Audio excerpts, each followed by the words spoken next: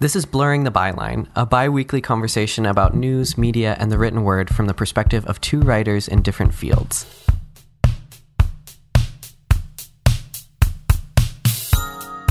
Okay, because here's... Okay, let me give just my whole, monologue about Lemonade. What's the second movie about? What second movie? This is something that a lot of people can relate to.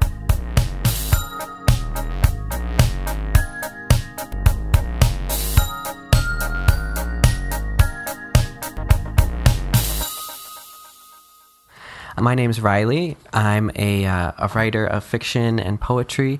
I'm currently a student at the University of California, Riverside, majoring in creative writing. I am a member of the editorial board for the multidisciplinary journal Audiamus, and I'm also a first reader for the digital fiction publication Liminal Stories. And I'm here with a longtime friend of mine since I think we were about 5 years old, Julia Briette. So you can tell them a little bit about yourself, Julia. Yeah, I'm a journalist living in Washington, D.C. I graduated this year from the University of Texas at Austin, and I've written for a couple different newspapers, and that's about it. Was that you trying? You don't want to name them? No.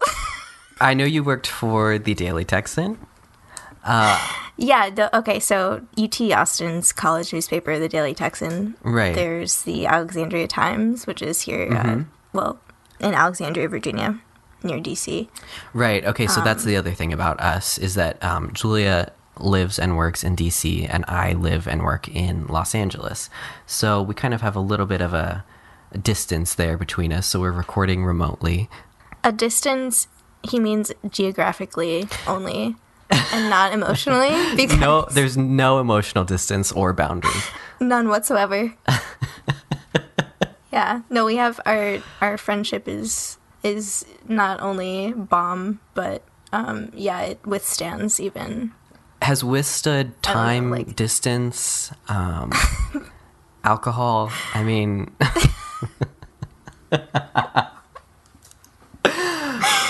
okay. Yes. So I wanted. Julia's really good at kind of explaining things in a way that only makes sense in my brain, but then she can actually verbalize it. So I don't know if that's accurate, but we'll see. But I wanted Julia to kind of explain the title so that the people listening could get a sense of what we were going for there. Yeah. Also, can we call the audience the people from here on out? The people. Just the people. The people are listening. When we were thinking of the concept of this podcast in general, it took us literally until yesterday to finalize the. It was either yesterday or the title? day before. Yeah, but Blurring the Byline comes from, we were talking about blending our two fields, creative writing and journalistic writing. And in journalism, for anyone who doesn't know what a byline is, basically, so when you read an article, the author's name at the top, that's the byline. So we, as authors of our own work, we're kind of, coming together on this podcast to talk about the same topics but from different field experiences. Right. And I also think it's interesting, this kind of occurred to me last night, I don't know if I told you about this, but the concept of blurring the byline, I also think it's interesting how right now there is kind of a blur occurring between the journalist and the writer, which is kind of interesting. You look at even podcasts especially are a form where we're seeing narrative come into reporting in a way that it probably hasn't as prominently for a long time. So I think that the roles are sort of shifting, sometimes for better, sometimes for worse, between someone who's creating a story and someone who's reporting on a story. Absolutely. And I think that's an interesting thing for us to kind of be able to comment on, since we're in those two different fields. Yeah, it's something we've talked about in journalism school a lot, actually, is your own personal voice in your reporting and how much or how little of that should be there. And people have, of course, varying perspectives on that and opinions. But right, because it could be good in the sense that it would allow people to have a more personal connection to what they're reading. And it could also be bad in the sense of bias or letting your opinions seep into something that maybe shouldn't be the time to bring those in. Yeah. I think together what all of this means is that we're going to try to have very nuanced discussions about things. So we're going to try to veer away from the kind of black and white contrast that the general, either the general public or the mainstream news media or anyone is saying, and just kind of pull apart things a little bit more and talk about the layers of whatever topic we're right. Yeah, because there's so much there's so many different layers to things that kind of don't get looked at. Generally, we have a topic that comes up, and then we have a narrative on that will be picked up by one side or the other, and then they'll continue that narrative until they've kind of beat it to death. So something like, I'm trying to think of an example, maybe like Hillary's emails, I think it could be an example of where it seemed like the mainstream media picked up a way of viewing that and kind of wouldn't let it go, regardless of what people said. Like that second letter that Comey put out before the election, where he said, no, like, this doesn't change anything. I still think she shouldn't be convicted. Like, this doesn't prove any wrongdoing. But that her doing things wrong was still the narrative that the media was putting out there regardless. So I think that it's good to look beyond those things. And I think that sometimes people don't, maybe because everyone in their field is looking at it a certain way. And I think we'll be able to maybe bridge some gaps there. I mean, that's all very lofty and very kind of grand, but I think that there's room for us to just kind of have conversations about these things based on what we feel, and not necessarily trying to be authorities on these things in the strongest sense, but just kind of giving our thoughts and our perspective on them. Yeah, exactly. I think that's a great way to put it. That was a long way to put it, also. I think that's going to be a theme as well, is that I'm going to be a little bit more concise, because that's my MO. Right. In speaking and writing, which is going to be a funny, like, contrast to, like, your more creative, like, language and verbal processing. Everything. Yeah. Yeah. But yeah, I think so. In this episode, we were going to kind of do a review of this year, because I mean, it's the end of the year and it's time for reviews. Right. And because 2016 brought us a lot of very unforgettable moments, right, in media and news in general. And by that I mean 2016 is not going gently into that night, you know what I mean? Like, it's very... Did I just make a poem reference? I mean, this is a writing podcast. I think you did make a literary reference, but I honestly can't, which is sad, but I can't say to what. Well, I'm really trying to think of what that's from. It's not there. It's not there, but I know it's a poem. But, I mean, in talking about 2016, we kind of have to talk about the election for a minute. Right. Because there's no way to really get around it, because it is what it is. It just isn't. Like, we're sorry. We're sorry, everyone. I mean, no one wants to talk about it anymore, but everyone's still talking about it, so it's kind of hard to escape it at this point. Yeah, it can't be escaped. No. And that's the thing, is that even, like, next year, I feel like 2016 is going to be that ghost that haunts you. Right. Ever and ever. Like, in history. It's still so contentious, right? I think we kind of got spoiled in 2012, where Obama got reelected. It wasn't a huge surprise, and then everything kind of quieted down from there. Maybe right. 2008, there was more of a carryover discussion into the next year, but I think we're going to see this year that what people are talking about and the outpouring of outrage and emotion, it's not going to stop anytime soon, especially not before the inauguration. No, especially not. I know leading up to the inauguration, there's going to be a lot going on here in DC anyway, but that's another matter. I think, I mean, for me, like, the election will always kind of be known as #election 2016. Like, I don't know about you, but I feel like in my brain, like, that's just how it's categorized as. I, like, literally put thoughts from this election into a folder, and that folder is labeled election 2016. No, election 2016. I know what you mean, because it wasn't just an election, it was an event, and it was this whole cultural experience. It was just so far beyond a normal election.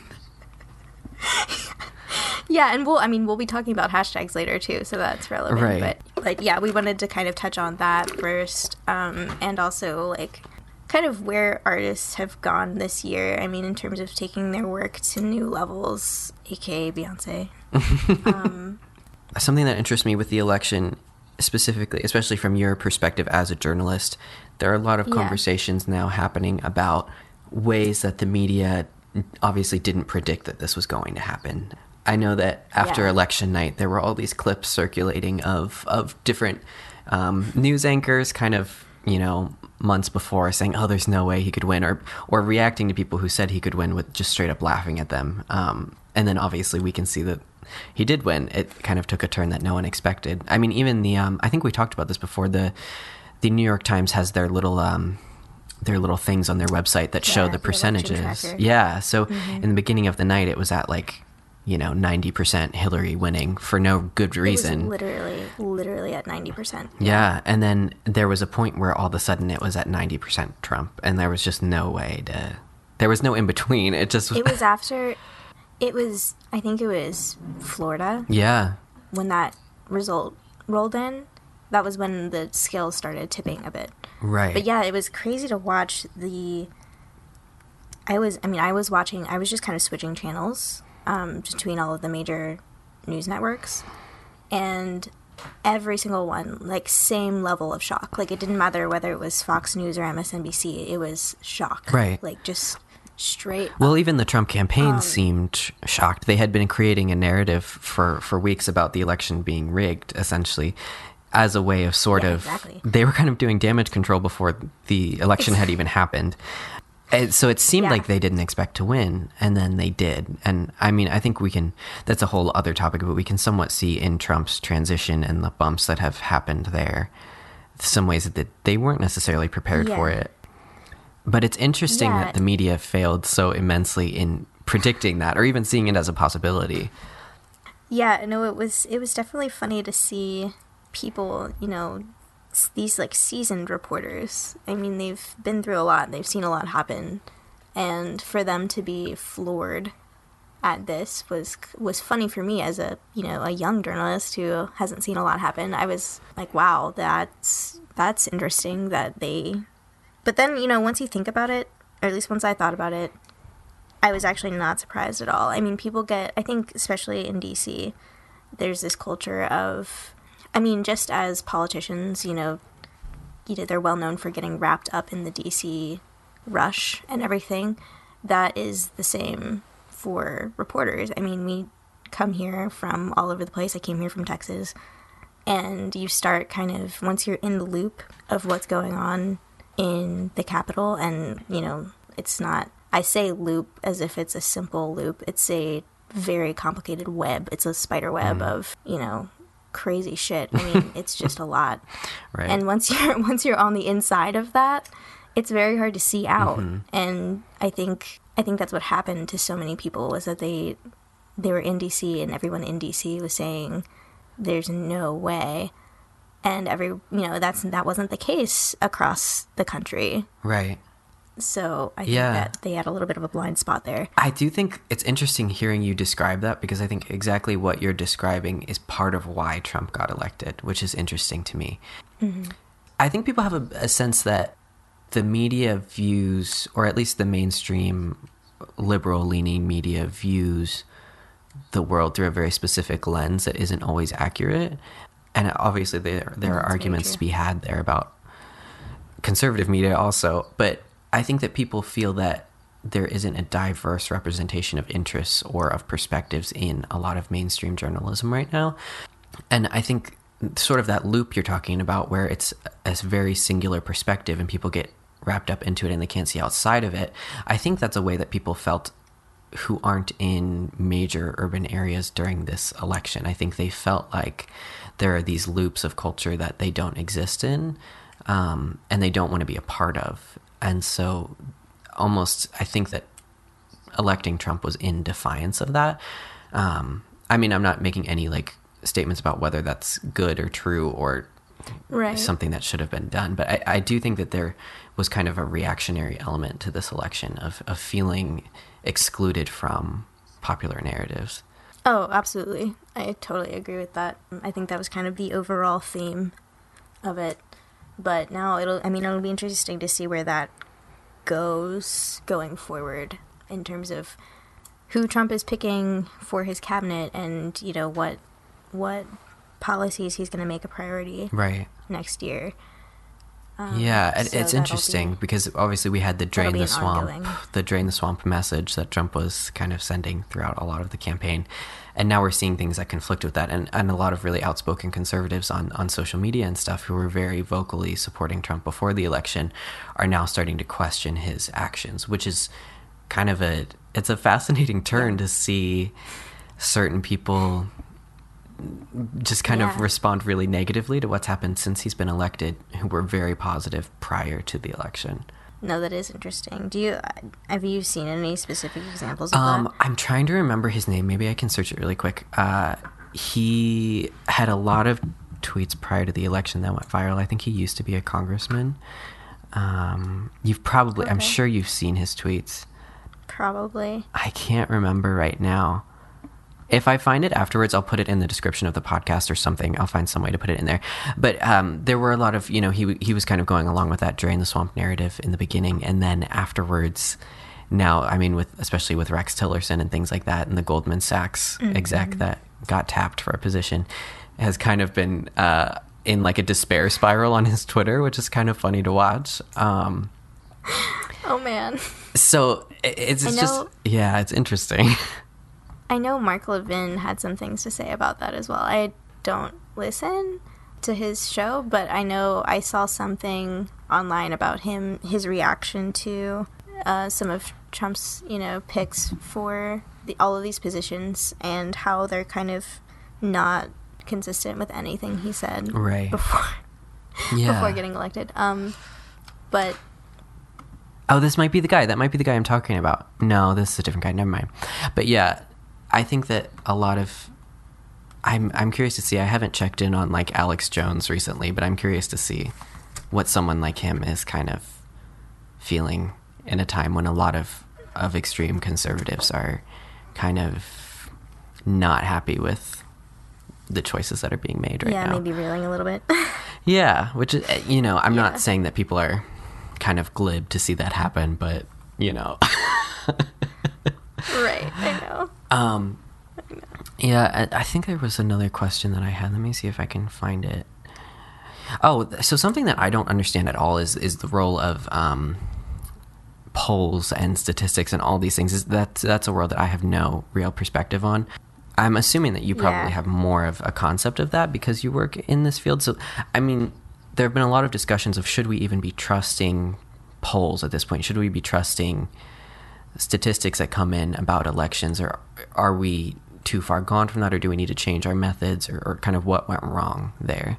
I think there's definitely some room for improvement I don't know polling in the sense that I'm definitely not someone who's ever studied polling or done polling or anything of that nature.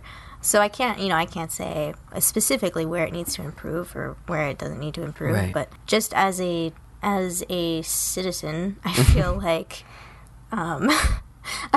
the polls polls were very misleading, and I think there has to be a reason for that. Right. I think a lot of people I talked to on the Republican side prior to the election were saying that they had not been polled, like no one had ever called them, or things like that, where it's just you start to think, what's going on? What was the glitch here in terms of like why these people? I also think there was an element of shame involved before the election that kind of dissipated a little bit after those voters were vindicated in a way by Trump winning. Yeah.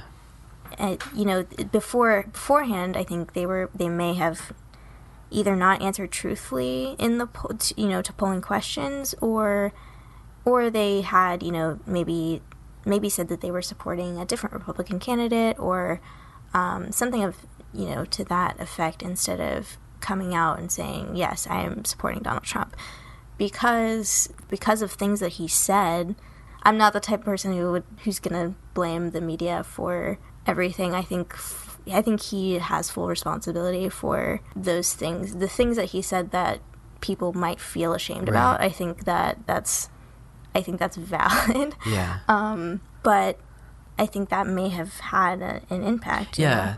I can't say to what extent. There was sort of this thing that emerged where it was not just viewing Trump negatively or responding negatively to him for the things he was saying, but also this idea of that supporting him was an endorsement of these things, which it obviously it is, but I think that a lot of people had a more varied perspective on it than that, or maybe they were prioritizing certain elements of his beliefs over other ones.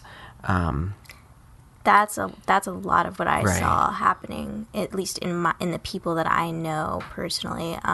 It was a lot of the that thought process of, well, I don't agree with these things that he said, but at least I know he's going to do this or he's going to do that, instead of focusing on what he said, which there are all kinds of arguments you can have about that, but that's what I heard generally. Yeah, I think so too. A lot of the people that I knew weren't at all ecstatic about certain things that he had said, like that tape that came out with the Access Hollywood thing with Billy Bush. No one was necessarily like, yes, I love this. This is great. Like, this is exactly what I want my candidate to be saying. But I think people were willing to look past it because, for better or worse, they were focused on things like the potential for there to be a lot of Supreme Court nominations, like this term of his presidency. I mean, he'll have one going in, and then a lot of people are just kind of assuming that we'll get another one over the course of the term. But so it's kind of, which is weird, right? I was talking to someone about that the other day. I think it may have been me, because we were talking about Ruth Bader Ginsburg and how literally everyone talks about her dying all the time. Yes, this was you talking to about this. Like, we were just having this conversation. She can turn on the news and see people talking about, like, is she gonna croak? Like, how weird. Yeah. How strange that must be as an individual to, like, hear other people just speculating about your own health and, like, your own time of death. Like, must be the strangest thing. I feel like she's gonna hold out. I feel like she's a tough woman, and I think on moral grounds she's come this far. I don't think she's going out anytime soon, but we'll see. Well, here we are speculating. Here I am speculating about, but at least I'm speculating positively. I'd rather do that than be like, yeah, she's got 2 years. In her favor, yeah. Oh my gosh. Oh, okay, so maybe we can kind of, because I think we're kind of on this track anyway of talking about how we've formed all sorts of different conceptions about people in the media in reaction to what's happening here. So sort of, we wanted to go through some of the top hashtags of this year. And obviously a lot of them are politically related because this was so contentious and everything. Do you have that list? Yeah. I think I may. Let me see if I pulled up that list again. Yeah, so CNN published a list last week. And yeah, so they had a complete list of, like, the most used hashtags this year, which, I don't know, I feel like they might have been a little premature on that, but... Yeah, just a tad. Something crazy could have happened. Just forgetting about December altogether. Yeah. But yeah, obviously, election 2016. Right. And that's number 2. Number 3 is Pokemon Go. Perfect. So there's that. And then some of them are sports related. There's the Olympics, Euro 2016. The Oscars were a big one. Brexit. Yeah, a kind of related political event too, which is interesting. There were a lot of questions in their media that were similar to ours after that happened. Yeah, that was an interesting parallel. Speaking of that, hashtag Trump was number 7. Yeah, number 7. No, sorry, number 8. So, kind of, this is something that I've thought about briefly because I don't want to let my brain go too far into it. But do you think that kind of the memification of Trump that young people who largely didn't support him were doing actually ended up helping him? That's an interesting question. Oh my gosh, hold on. An ad just started. So professional. Oh my god. Oh, that freaked me out. Okay. I think that's a really interesting question because I think it kind of plays into the whole social media's role in shaping public opinion, and if, how much of what we see on our Facebook, Instagram, Twitter, Snapchat, everything feed, for those of you who are still on Tumblr, drag me. Out. Yeah, that was directly toward me, and I knew it. At least it. How much of all of that, subconsciously or consciously, it impacts what you think. That's something that's totally out of my league to speak about. Yeah, but I would love to see if there's maybe research, like, does literally just seeing someone more than someone else make you more inclined to vote for that person? Yeah. Even if you're seeing them in a negative context, just they're still familiar to right. you. There's a saturation, there's like a familiarity. And I've seen a lot of people saying too that social media kind of ran the risk of neutering Trump in a way. That's a weird way to say it, but that's the word that I've seen a lot, where it almost kind of turned him into this like goofy, wacky, like he wasn't even a real person with real policies. I've heard that too. And the other like thing I've seen, or I don't know if I've seen this or if it's just I've thought about it, and for that reason I think I've seen it. I don't know if you've seen this also, but the generational gap between people who, the young people who are making these memes and the older people who may be seeing these memes and not understanding that they're usually sarcastic. Mm-hmm. You know what I mean? So they might not see a meme of Trump and think, and laugh and be angry or have any of those reactions. They may just think like, oh yeah, he believes that, Right. And just that's the end of that. Like, take it more literally. Yeah, I could see it going that way, and I could also see it going in a way where, like, if you do see things and you interpret them as being kind of, like, derisive, then you might, like, derisive, that you might view that might kind of embolden you a little bit. That might, in reaction to that, you might feel even more strongly about supporting that person than you did before, because you see people criticizing them on such a huge level. Well, if you make someone defend something, they will be even more, they will get defensive and they will get even more supportive of that.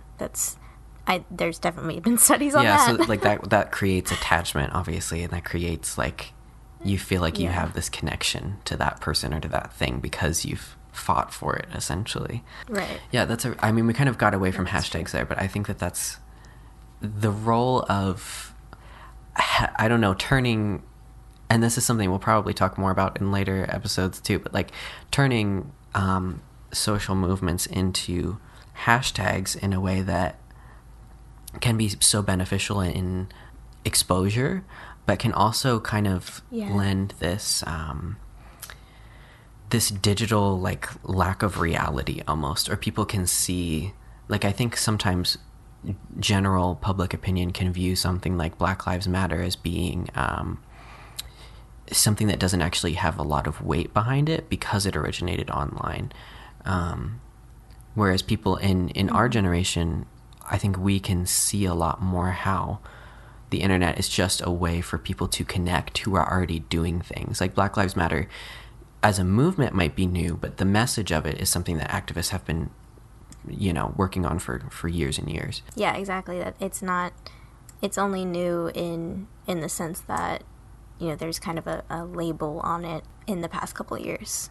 It's really interesting to see how some of those have taken off and how others have kind of died away as well. Like, I'm trying to think of one that is not really active anymore. Man, I wish I had a good list, like a good solid list of these hashtags, because I know there are so there absolutely are ones that will pop up and you'll see them and people will kind of talk about it for a couple weeks and then it'll kind of go into obscurity. Or maybe it just won't be as commonly used as other ones, or maybe it'll get absorbed into other ones, or things like that. But then there are ones that really do stick around, like No DAPL is like a big one that really kind of stuck recently, and really, I think, contributed to there actually being resolution to that issue, which is interesting to see a direct correlation between those two things. Yeah, how much do you think that really that impact the actual outcome of that situation? Yeah, I guess that's kind of it's hard to know specifically because it's so different, but I think the exposure of it was something that people hadn't seen for a really long time. I mean, native people in America and in Canada have been protesting pipelines and fracking and all these sorts of for as long as as we've been, stealing their land and using it for these purposes, they've been protesting it essentially. And I don't think that there has in modern times been as large of an exposure to that issue as this specific instance. So I think that it made a lot of people aware of it in a way that they hadn't been before, which obviously helps. If you have more people who are concerned about an issue, that can directly correlate to the amount of people trying to fight for resolution. And then, I mean, we also saw the thing where right towards the end of this, which is kind of curious if you think about it, the group of veterans who went to Standing Rock. I didn't see that. Like a huge group of veterans, and there was what's that one the crowdfunding website? Not the really popular one, but the other one. I can't think of either of their names. Not Kickstarter, but the other one, GoFundMe. There was a GoFundMe page that got like all this money to send these veterans to Standing Rock, and essentially their goal was to form like a human shield around these protesters so that the law enforcement wouldn't be able to, harm them. I think that something like that, like even those veterans going to do that, I don't think would have happened without the exposure of this on the internet. Because people saw it, right? And that led to them giving money to this. Yeah, and I think that group of people going there specifically was such an interesting kind of story to a lot of people, and it got a lot of media traction. And then from that, we saw, the Army Corps of Engineers blocking the construction and rerouting the construction of the pipeline, which is so there are kind of those steps of correlation that you can take, but I guess it would be hard to nail it down to like a percentage of like it was the hashtag was 40% of why it happened, like right. Yeah, I mean nothing is that scientific usually. But I do think we can kind of, at least with some level of assurance, say like there probably wouldn't have been resolved maybe at least as quickly if this hadn't happened. And I think that's how it is with a lot of online social movements, is that they speed up things that probably would have happened but wouldn't have happened as quickly. That's really true, especially with a lot of these protests and, movements like that are specifically trying to accomplish one thing or trying to raise awareness for a very specific issue. It can definitely it can catch fire very quickly. Yeah. Yes, and I think that was definitely we've kind of gotten away from reviewing the year at this point. But I think that was even more prevalent this year than it has been in the past. I think we saw things like this happen with Ferguson and Mike Brown and last that year. Was in it was it?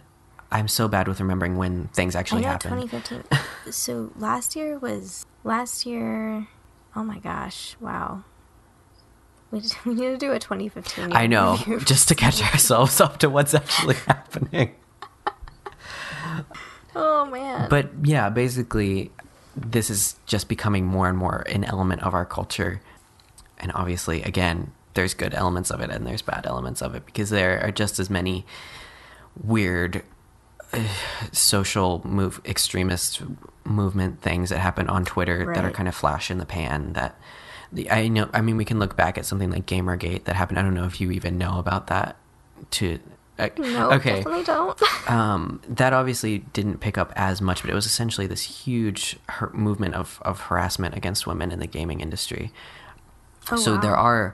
There's kind of these positive and negative instances of it where, and again, that was hashtag Gamergate.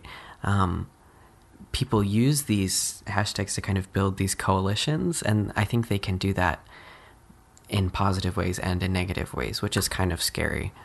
Yeah, no, for every, social movement that could create positive change, there are also probably just as many negative ones. Right. I mean, or just, plain controversial ones like, All Lives Yeah. Matter, or, I know a lot of people also dispute the sincerity of using hashtags in these social movements. I don't know if you've seen this on your Facebook feed, but at least every event that happens, at least 5 people will write a Facebook essay about how using a hashtag doesn't mean anything. Oh and, my God. Like the term Facebook essay, that's great. No, it's a real term. I did not coin it, but it's a That's very a real shady thing, term sadly. right there. There's so much hatred behind that. From me. From everyone, whoever created that. Okay, but tell me you haven't read one of those. I know you don't. I do don't Facebook, really do but- Facebook, but I definitely have read a Facebook essay, I guess. See, and that's saying something. The fact that you aren't even on Facebook and you've read Facebook Yeah. essays, I think that speaks to how prevalent they are. They're very pervasive. and how they need to die. Yeah, and I think that's kind of a topic that we want to talk about fake news at some point in that whole issue and the responsibility of writers and publications with that. I think we'll probably do that more in a later episode, but this definitely kind of ties into that. For sure. But I mean, what other 2016 highlights do we have? There's let's say the word highlights. I feel like that's a little misleading. Not to be Debbie Downers. Or Yeah, anything. no. Since we are on such a dark note, it might be good to kind of lighten it up and move sort of away from news at this point, I guess. Yeah. And social movements and, extremist groups. Hashtags and Hashtag harassing women on the internet. Those aren't fun topics. Something that I kind of wanted to bring up about 2016, because as we were talking about potentially doing this this review episode, I was just sort of looking back on Googling top albums of 2016 and top movies of 2016. And when I was doing top movies, I was kind of surprised to scroll through them and see that essentially 80% of films that were out there this year, that at least were popular this year, were some form of sequel or reboot, or even just the first entry in a franchise, or something that's clearly part of a franchise, even if it isn't in name. So I would even put something like Doctor Strange in there because it's part of this overall Marvel thing where they're kind of all the same in a sense. Yeah. And I would just I'm curious about, I don't even know how deep we can go with this discussion. I'm kind of curious though about what the motivation is there. Is this purely nostalgia that we just want to see these things that we're familiar with? Is it an easier way to get our attention? Maybe because we're so saturated with media now, you need a stronger hook to get us into something than just this is another movie about something random. And jogging people's memories might be a better way to do that.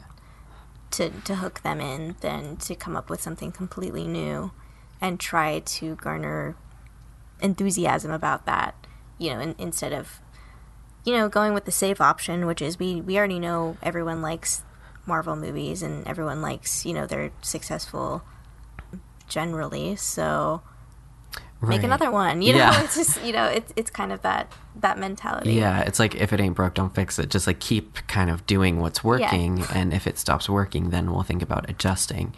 I guess something that I've seen a lot of conversations this year, especially in relation to Ghostbusters and things like that, about the value of rebooting these franchises or what we're looking to get out of it.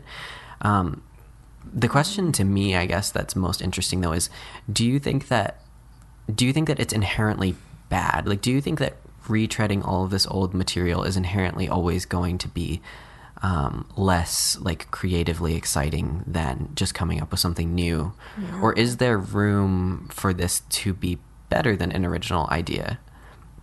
No, I think there's definitely room for that. I mean, you mentioned Ghostbusters. I mean, that's such a hot button topic. Right. because I'm not one of those like OG Ghostbusters fans. Right. But I liked that movie. I liked what they did with it. I liked that, you know, and I've seen both, so I could see how they kind of did a twist on something, you know, something classic, and made it a little edgier and a little, you know, they obviously did a lot with, you know, having an all-female front-runner cast, you know what I mean? Right. Like, I think those things are positive and can add a new value to those old pieces of work. Yeah, I think I agree with that too, and I think that I would also point to something like Stranger Things that came out this year as being I mean, if you've seen like 5 80s movies, you've seen the entirety of Stranger Things basically. But it also you probably haven't. Yeah, so Stranger Things is like totally taking you by surprise. Totally a new and I think new experience. Yeah, but that's interesting to me because for some people it was a totally new experience. I'm obsessed with 80s movies, so nothing in it was shocking to me, and a lot of the imagery was familiar, and a lot of the character tropes were familiar, but I still found something engaging in it. And I don't know that I can really pin down why is the thing. Like, why was this interesting to me? Was it just because it's things that are familiar to me kind of repackaged in a modern version? Or was it genuinely good? I don't know. I mean, it could just be the way it's presented to you. I mean, doing a show in 2016 and making it, you know, exciting and suspenseful is different than any 80s movie that you're going to watch. You know, like, it's still different. Right. But, yeah, I see what you mean. What you're saying, like, why specifically? Yeah. Yeah, I guess there is value in sort of being, treating these things kind of iteratively, like looking at each new thing as a progression from the last one. I think that sometimes that obviously isn't the case. Like, I think the new Jason Bourne movie came out this year, and a lot of people complain. I didn't see it, but a lot of people complained that it was just kind of retreading all of the old movies into one new movie, which I think can kind of happen. But I think that in a lot of cases, people really do connect with this stuff. And obviously, we're still going to see it, regardless of all this discourse we want to have about it on the internet. People are still going to see these movies, regardless of how controversial they are. Yeah, that's. I don't know that it's impacting box office numbers too much. Like some dude's like Twitter rant about Ghostbusters isn't really going to like take a huge chunk out of the Ghostbusters box office. No, not really. Or maybe it will. Like maybe as it goes, it'll get worse or something. I don't really know. I just wasn't really excited about any movie that came out this year. I feel exactly like, the same way. Yeah, I'm just not super stunned with anything. Right. I didn't go see everything by any means, but there was nothing that I was particularly psyched to go see in theaters. You know, I just didn't feel it. Yeah. I mean, they're not to say that some things I saw weren't good. Like, I saw Arrival a few weeks ago. Like, I liked that, but it's a different feeling when you're, like, looking forward to something coming out for 3 months. Yeah. It does, and you're like, oh my god, I can't wait to spend $15 on this. Yeah, I think that the Star Wars movie, I think it's actually coming out tomorrow. I think that's the only thing that I'm genuinely, like, excited to see and have been excited to see all this year. Okay, so I'm a Star Wars, like... You're one of those people who's probably really confused about what the concept of this movie is, aren't you? Just a little. Oh my gosh. I'm starting to figure it out. What? Okay, so like, what's the second movie about? What second movie? The one you're talking about that's coming out soon. Like, what is... Okay, so this is the second one in, like, the new series, that's where so many right? people are getting confused. Oh, my God. This is a separate... Yeah, this is God. interesting that Shut I wondered the if people fuck felt up. this Are way, you and now I have confirmation. Yeah, no, this is not the second part of that series. It's also led by so a British woman who's white with brown hair, but it's not... It's a prequel. It's a separate movie entirely. Wow, okay. Yeah. Well, that's... unnecessarily convoluted. I know, but fine. right? Especially to Star Wars. release it the year after. Like, I think people are very confused. Yeah. So it's a prequel to the new movie that came out last year. It is Is that what it's a you're saying? prequel to the original series. Are Are you kidding me? Wait, so they're going back they're going back to the way back beginning. No. And doing a prequel to that. Well, oh my God. See, the Star Wars timeline is so convoluted. Okay, so there were the 3 movies, right? With like Luke in them or whatever. You know that, right? Yes. Okay. Okay. Yeah. So then they did 3 prequels to those. Is it a prequel to the prequels? No, it's after the prequels, but before the originals. That is some dumb ass shit. I know. Oh my God. Controversial opinion. You but just still. asked, like, who are our first trolls going to be? The answer is Star Wars fans. They're coming for you right now. Star Wars. I know, I'm like locking my doors right now. They're coming. They're going to find a way in. That is so funny. Yeah, I've been wondering if people are just super confused about what the heck is going on in this movie. Yeah, and that's what's going on. It's set in a weird point in the timeline. I wonder if they're like, why is that? Is there something that's just so special that they're gonna do in this movie that they like had to make it? Well, for this so in the original specific time 3 period? movies, there was, so you know what the Death Star is, right? We can probably cut this out. I'm literally just explaining Star Wars to you right now. But you know what the Death Star is, right? I know, I'm like so genuinely curious though. Okay, Yeah. so the Death Star, there were the rebels needed like plans for it so that they could figure out how to destroy it. Like they were looking for a weakness. So there was a team of people that are like very briefly referenced in the original movies as having gone to steal those plans. This movie is about those people. Literally, it's about one line from the original movies. What? Yeah. This is all too much. It's a for me lot. right now. Star Wars fans, though, are really excited is a for it, lot. and I'm excited for it, so I think it'll be good. But let's move to our next topic away from me explaining Star Wars to you. Yeah, which is significantly more exciting. Right, yeah. So For both of us. the last thing that we wanted to talk about, because I think it was the biggest, screw election 2016, this was the biggest story of the year for me. Probably the most memorable moment of 2016 for me was Beyonce's Lemonade. Can we just have a moment of silence for a second? Okay, so I just have to like disclose real fast that as with most things, I was a late comer to this. Like I watched it maybe like 2 months ago, somewhere in there. So yeah, it was after all of the fanfare. Yeah, so you were post discourse. Yes, yeah, it was way after that. And I did pay attention to, like loosely paid attention to what was being said about it. But yeah, I finally got around to watching it 2 months ago. So my thoughts are a little bit more fresh. I Okay, guess. that's actually good. Unless you've rewatched it recently. I've rewatched portions of it. This is super dorky, but I have a mix of it that someone made on YouTube that's just the poetry taken out of it. And I listen to that sometimes. Oh my God, that's so you. Oh And my then God. Oh my God. And then Riley. I'll also listen to, I have an audio rip of the whole thing. So sometimes I'll listen to the whole thing with the music and the poetry together.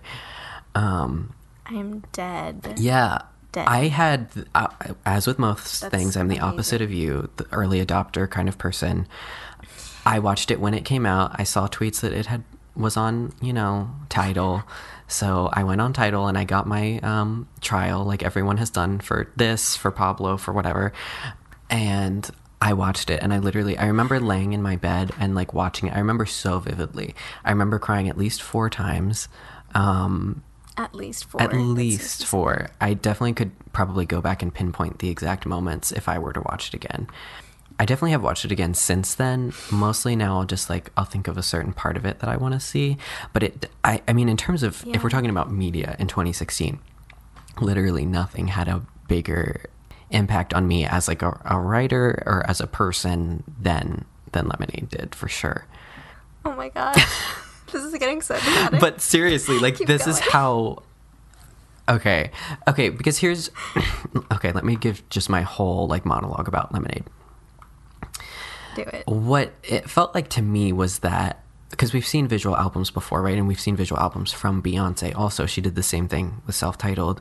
But I think what we saw with Lemonade was actually a narrative, and we saw something that I think is happening more and more post this coming out.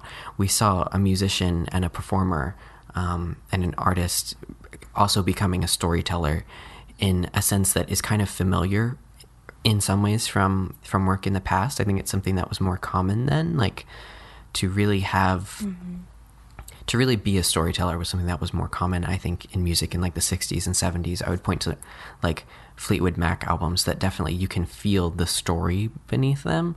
And I think that what she formed here was really and obviously it was so controversial too, the narrative of it, whether it's real or whether it's fiction or all these things. Yeah, I saw a lot about that. Right. So that's actually one of my questions. Like, whether or not we should take it like as her right, as her actual narrative, or whether or not she was telling a story that was, you know, wasn't specific to anyone, or you know, was about something else entirely, or maybe it was a metaphor for something else in her life. Right. You know, like it could be anything. Do you think, and there was a lot, this is kind of been my thought on it for a while, is like, do you think that in our analysis of it and in our viewing of it, that it actually matters whether it's true or not, or whether it's just a metaphor, whether, like, do you think we should view it differently based on having that information or not having that information? That's a good question. I personally don't. I mean, for me, when I watched it, it's not, you know, I took it in as, you know, as fiction, I think, just generically. I think I just, you know, that's kind of my default thing to do, like when I'm listening, unless someone is very specifically talking about certain people, or, you know, like say in rap, when rappers mention other rappers, I'm like, yes, okay, I know who that is, right, and who they're talking about. But typically, I'm not thinking of it as reality. I'm thinking about it as, you know, them telling a story, like you said, and to me, that's what it was. But you know, then again, like, it's hard not to think, or at least speculate about what it might mean as as a story. You know, it if it was actually something that she was trying to say about her life and her personal experience, or maybe someone else's life and their experience, you know what I mean? Because I also saw speculation that maybe this was the story of her mother and father, not actually the story of her and her own relationship. Right.